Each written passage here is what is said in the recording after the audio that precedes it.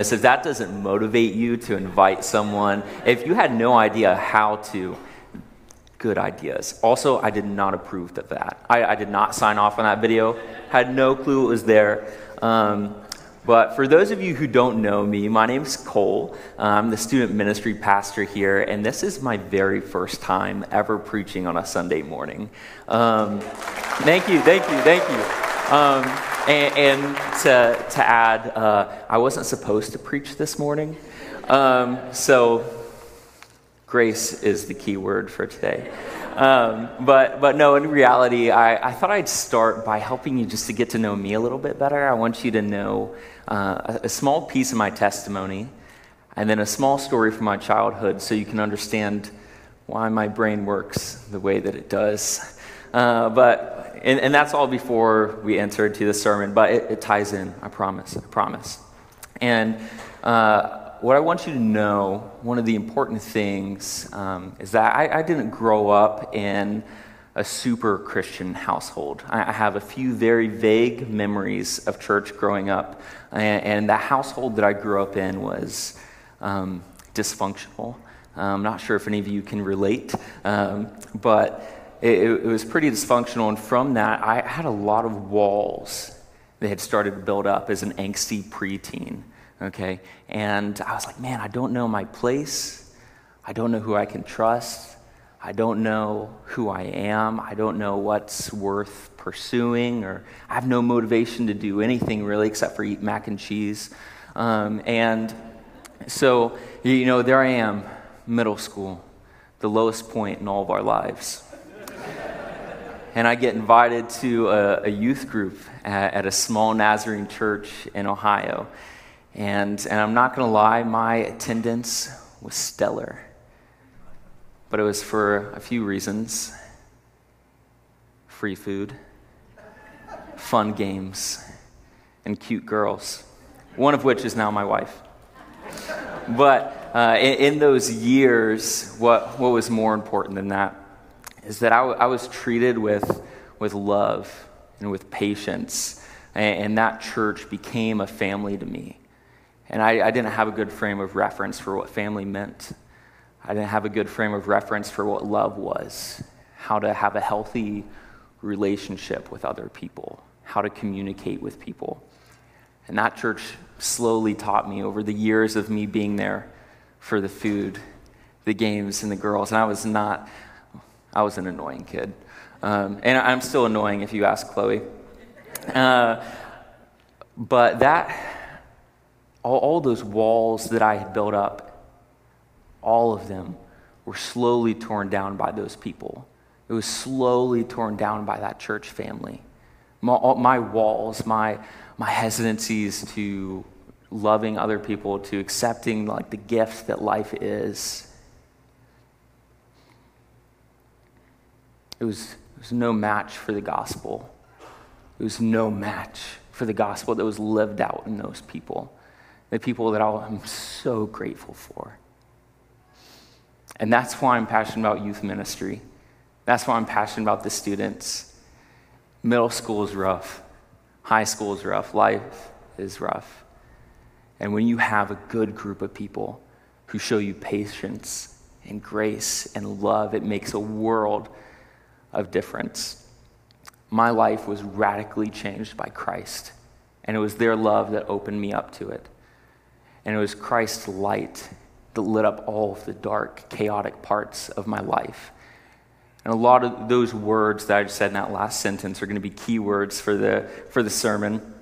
But on a lighter note, here's one of the fun things. I don't know if you were planning on getting me a Christmas gift or not, but that's what all these trees are here for. I love stickers. Stickers are my absolute favorite thing. My wife's little cousins know this, and they know it too well. And so they have a fun game whenever I go over to their house, and it's see how many stickers you can place on Cole before he leaves. And they have books of stickers. I thought it was cute at first, but when you're staying there for a couple hours, it gets old. And then you can't breathe. But I still love them. It's fun. It's a little tradition we have. If you hang out around the church at all, if you don't, you should. I had this longboard I ride over to Taco Bell on my lunch breaks. On the bottom, all stickers.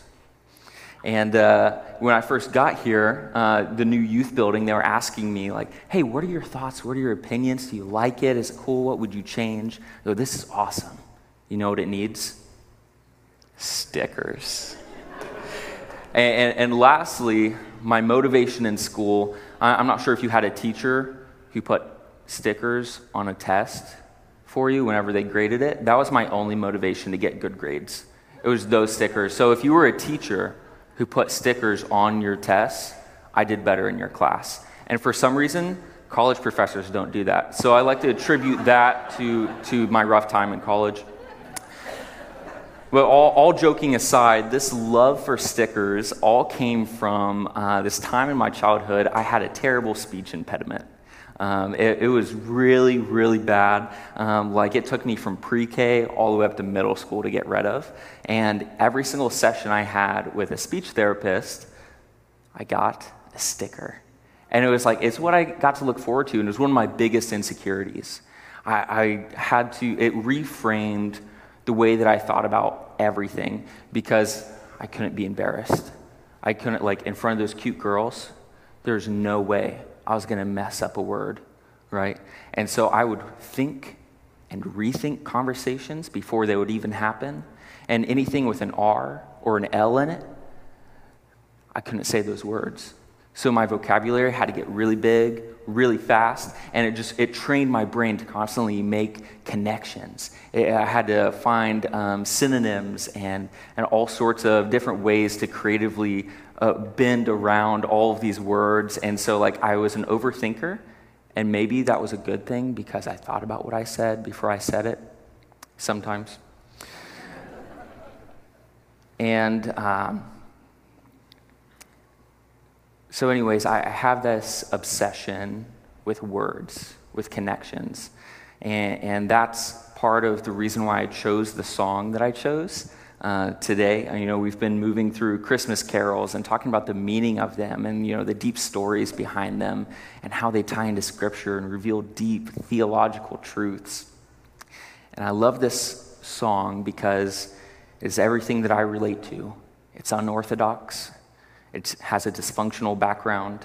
It's different. And it has this way of vividly connecting two things that usually stay compartmentalized. It connects these themes of Easter with a Christmas carol. And I love it because it brings me back into why Christ came. It brings me back into why we celebrate Christmas. It becomes more than just I'm excited for gifts. It's I've received the best gift. I have received the gift that I will never forget. I have received the gift that I can never repay. So, some background to this carol that we're talking about. It's written in the key of E minor. Any musicians? I'm not looking at Curtis or Charlene. It's dubbed the saddest of all keys. And rumor has it that King Henry VII wrote it for a long-lost love. But that's just speculation. And then it went out of style, and Shakespeare used it a couple times, and then it got rewritten into a bar tune to be sung in like New Year's time. And it would be sung when they wanted another round of drinks. And so I was like, oh, this is so interesting. How did it become this? How did it become something that displays sacrifice, that points to baby Jesus? How does it go from calling for a substance that causes darkness in people's lives to calling people to the light that has lit up the entire world? How did that happen? A stellar gentleman by the name of William Chatterton rewrote it to his poem, "What Child Is This?" Not to be confused with Mary, Did You Know? And I really wanted to title my sermon this. Brad said no, but I want to tell you because it's really funny. It's the way my brain works. I already told you. What child is this? To answer that, you first have to ask, who is your daddy?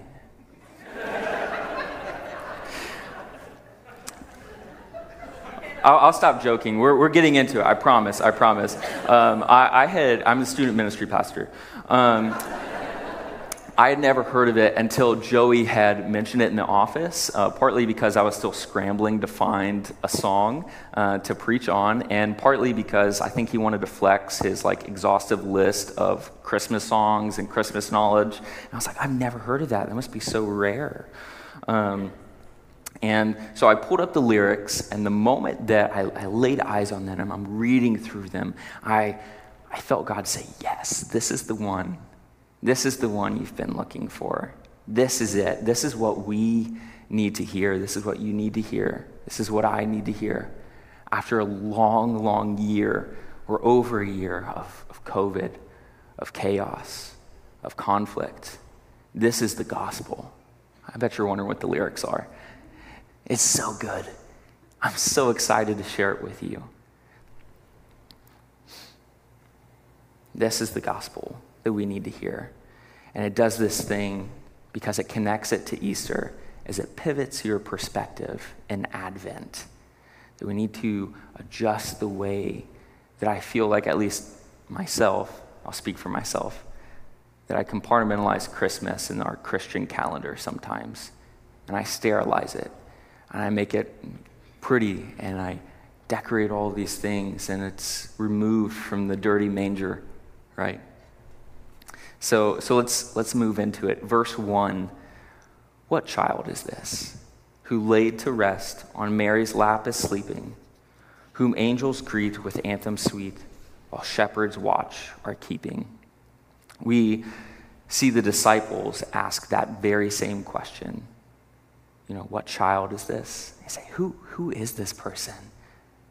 And I think a lot of our answers and the themes that I feel led to share with you, these biblical themes, are layered into this story of the disciples asking, if you just are willing to peel them back, dive into the Word, learn some original languages, they're there, and it's solid truth, and it expands and just completes your knowledge of this. It's so good.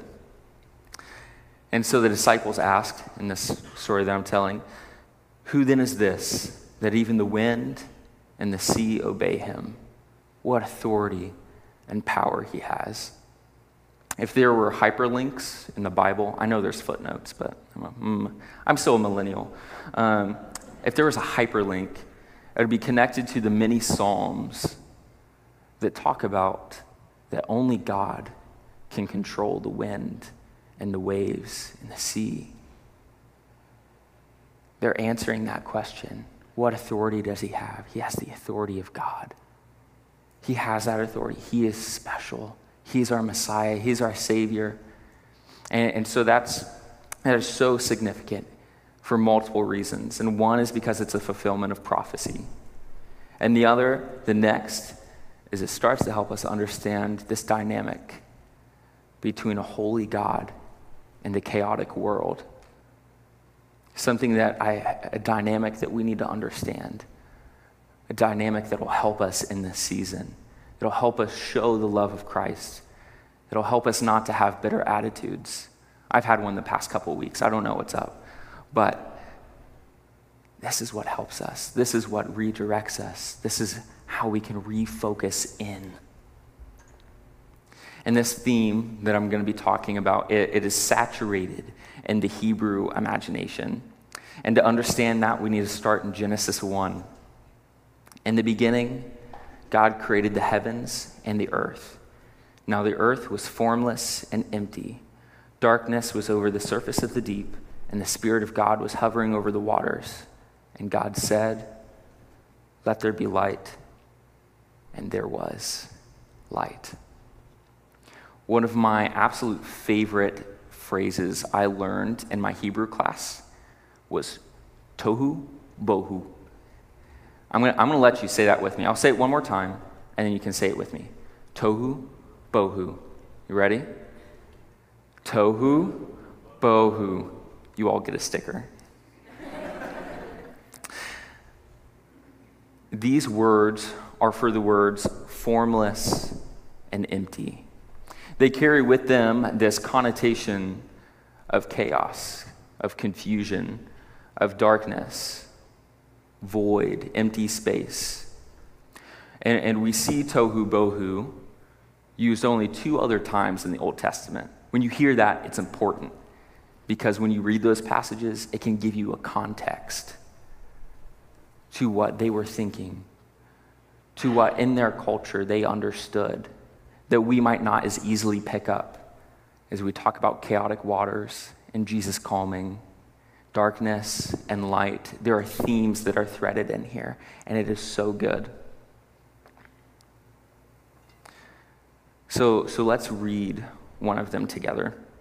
If you have your Bibles, open up to Jeremiah 4, chapter 16.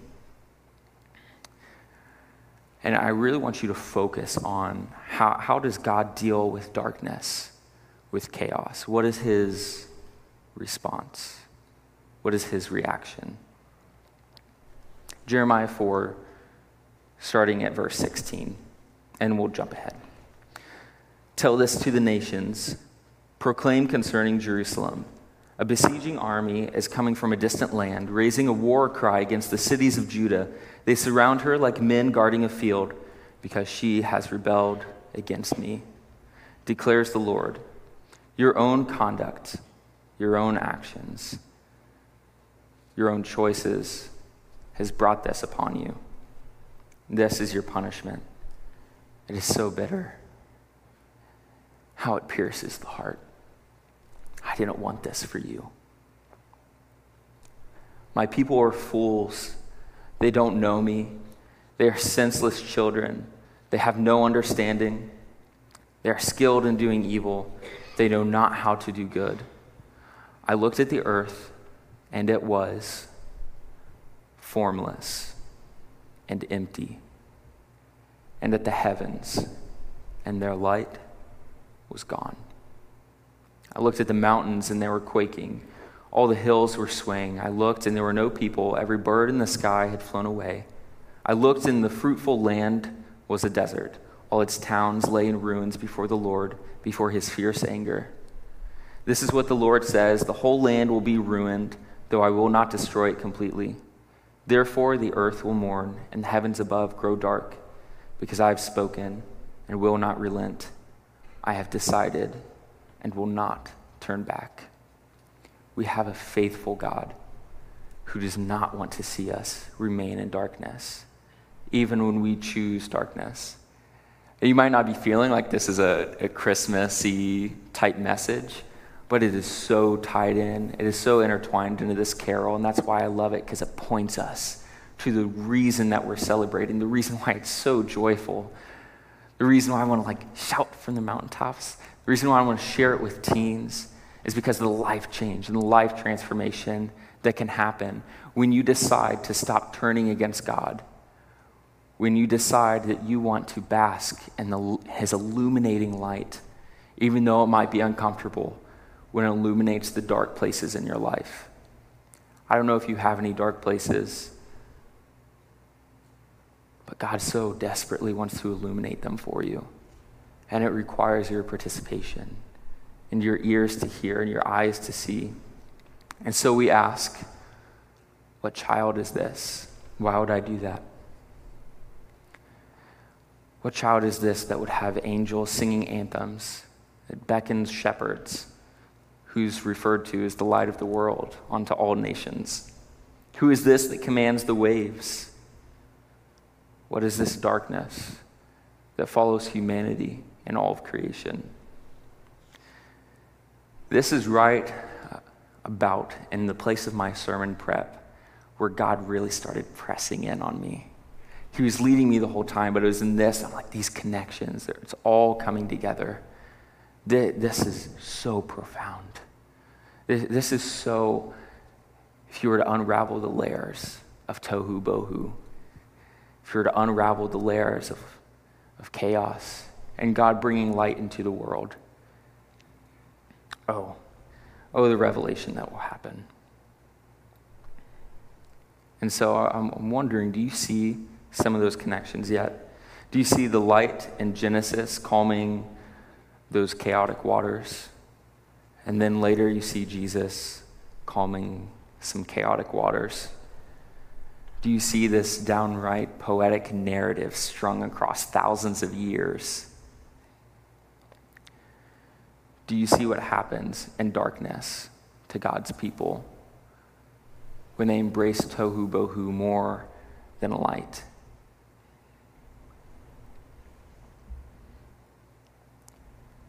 And you hear from God. Do you see who I sent? Do you recognize me? Do you know me? Will you follow me? Is it still dark where you're living, where you're operating out of? It's in disobedience that we reintroduce tohu bohu back into creation. God has given us covenants and provisions, and he's invited us to participate. And we're not very good, right? We're not very good at it. It's when we abandon things like peace and love and justice. And I think that's why we love Christmas so much, is because it reminds us of those things. It brings creation back to a full state, the state that we're still awaiting, that's reaching its fullness in him. And God's response, surprisingly, was not to annihilate us, but to send a light so powerful and far-reaching that tohu bohu would have no power on us. And to actually send yet another light unto the world, another Adam, another covenant, another sacrifice. This time, the word was spoken, and the word became flesh. God with us, light with us. Going back into the carol, this is Christ the King, whom shepherds guard and angels sing. Haste, haste, to bring him laud. I don't know what that is. The babe, the son of Mary. I'm assuming it's like deep fried. So bring him incense, gold, and myrrh. Come, peasant king, to own him. The King of Kings salvation brings. Let loving hearts enthrone him. We've been talking a lot the past few messages about not forgetting to bring Jesus a gift. And so I wonder what gift he started to put on your heart to give, what he's calling you to be open-handed with, what he's revealing might be still enthroned on your heart, and you need to help vacate to make room for him so he can be enthroned on your heart.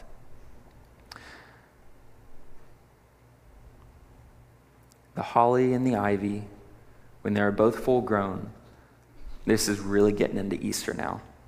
The holly and the ivy, when they are both full grown, of all the trees that are in the wood, the holly bears the crown. There is beautiful symbolism there. Holly wreaths, we think are festive and fun, but beneath them, we should see a crown of thorns. And so who is this? A child who belonged to paradise, but chose instead, he could have had all the gold, incense, and myrrh he wanted in heaven.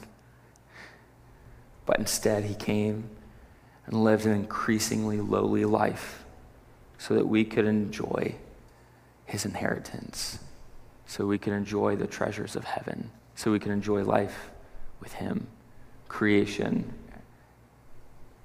restored. Luke 9:58 says he did not even have a place to lay his head.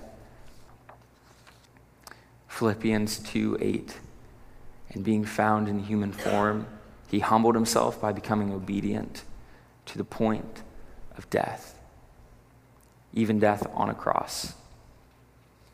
And I thought to myself as I was preparing and I'm praying, that's who's sleeping on Mary's lap. A powerless baby looking up at these rafters of a manger that resemble some timbers that he'll be upon one day, so that we didn't have to live in chaos, We didn't have to live in tohu bohu. We didn't have to live in darkness, even if we did it to ourselves. That is love. That is Christmas. That is Advent. That's why we're celebrating. This is one of the last parts of the song. Nails, spear shall pierce him through, the cross be borne for me, for you. Hail, hail, the Word made flesh, the babe, the Son of Mary. Really Easter at this point. When we sing nails and spears shall pierce him through, that's not something we normally talk about on Christmas. But to celebrate light, to celebrate what's happening here, you have to understand what is being illuminated, the darkness that's being pushed back, the chaos that's been overwhelming us. It is in contrast that you find the beauty, that you find the clarity that Jesus gives you. I will never forget my first Easter as a Christian.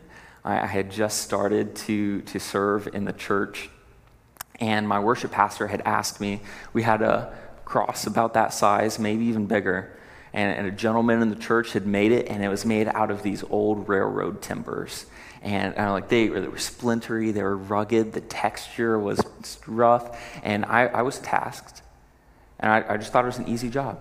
So I thought going in to hammer in that sign at the top that said King of the Jews. And so I go, yeah, sure, no problem. I'm a cool teenager, I can reach that. I'm tall. I wasn't that tall. And so I get up there, and I'm trying to reach, and I can't get it. And I go, I'll just find a ladder. I wasn't familiar with the church yet. So next best thing than a ladder, sneak over to the children's wing, the little step stool they have by the sink. I got that. I promise I brought it back. And so I bring it over, and because of that, I have to really lean up against the cross because it's tall and it's kind of not supported very well. So I do not want to be responsible for this cross falling during an Easter service. So I'm gonna get up real close to it. I'm not gonna put too much weight on it. But that was the first time I got up really close to a cross that was historically accurate. All that I had seen before were the gold necklace, polished, clean, pretty looking crosses. And it wasn't until I got up and I smelt the wood, and I'm pretty sure I had 3 splinters in my calf, that I was like, man, this is uncomfortable. And then my imagination started to go, and I started to have tears in my eyes. You can probably see them already. I started to have tears in my eyes, and I go, you would do this? I knew what you went through was painful and excruciating.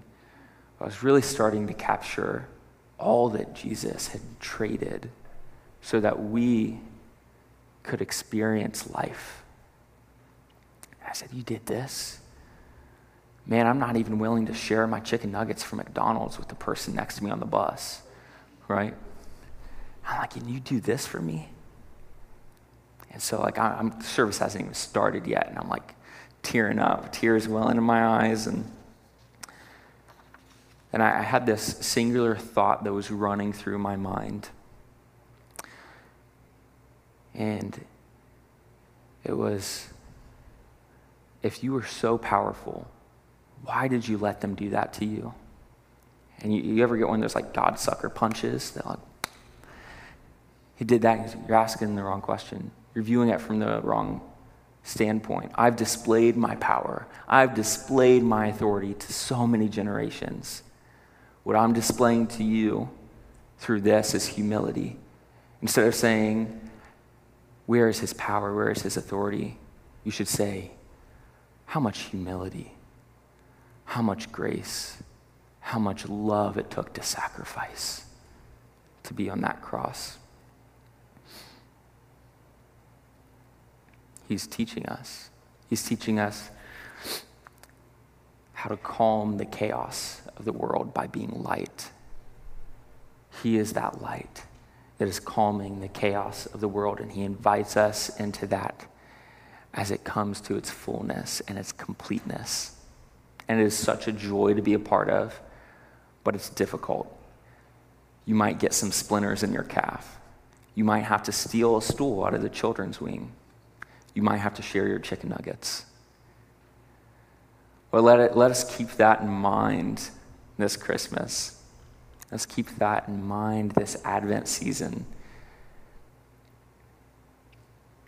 He does not force a relationship on you. He does not use his power and authority to do that. But instead, his love says, I'm here, and I've made a way, and I've paid the ultimate price. If you should so choose to trust in me, to put your faith in me. So this year, as I close, I want you to really reflect on what I'm trying to reflect on, is that we're bringing our gifts to the foot of the Christmas tree. What gift? Keep this in mind. I wasn't planning on preaching this sermon today with the Christmas offering, but you're planning on bringing these gifts to the foot of the Christmas tree. What gift are you bringing Jesus to the foot of the tree on which he was hung? I'm so challenged by that. It forces me to go deeper into faith. It forces me to live more open-handedly, which I didn't think was possible being a broke college student. But it is, and he has blessed me every step of the way. I have story after story about how he's provided, how he's blessed, and it is so much better than anything I could have done on my own plans to preach this sermon in another week. He does so much better things if you're willing to trust, if you're willing to put your faith in him. So let's pray.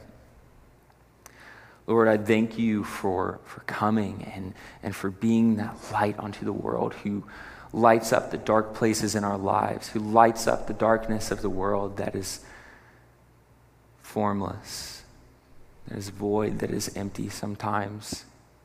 It can feel lonely. It can feel so chaotic, especially this past year. Would you be our light? Would you continue to help us trust you, to become more comfortable with the light that reveals the dark places in our lives, as we trust you, as we lean on you? Thank you so much. It's in your name that we pray. Amen. Would you extend your hands and receive the benediction? Let the light of the world that has come illuminate the dark places that may linger in your lives, and then reflect that light to the rest of the world. Go in action and go in peace. You are dismissed.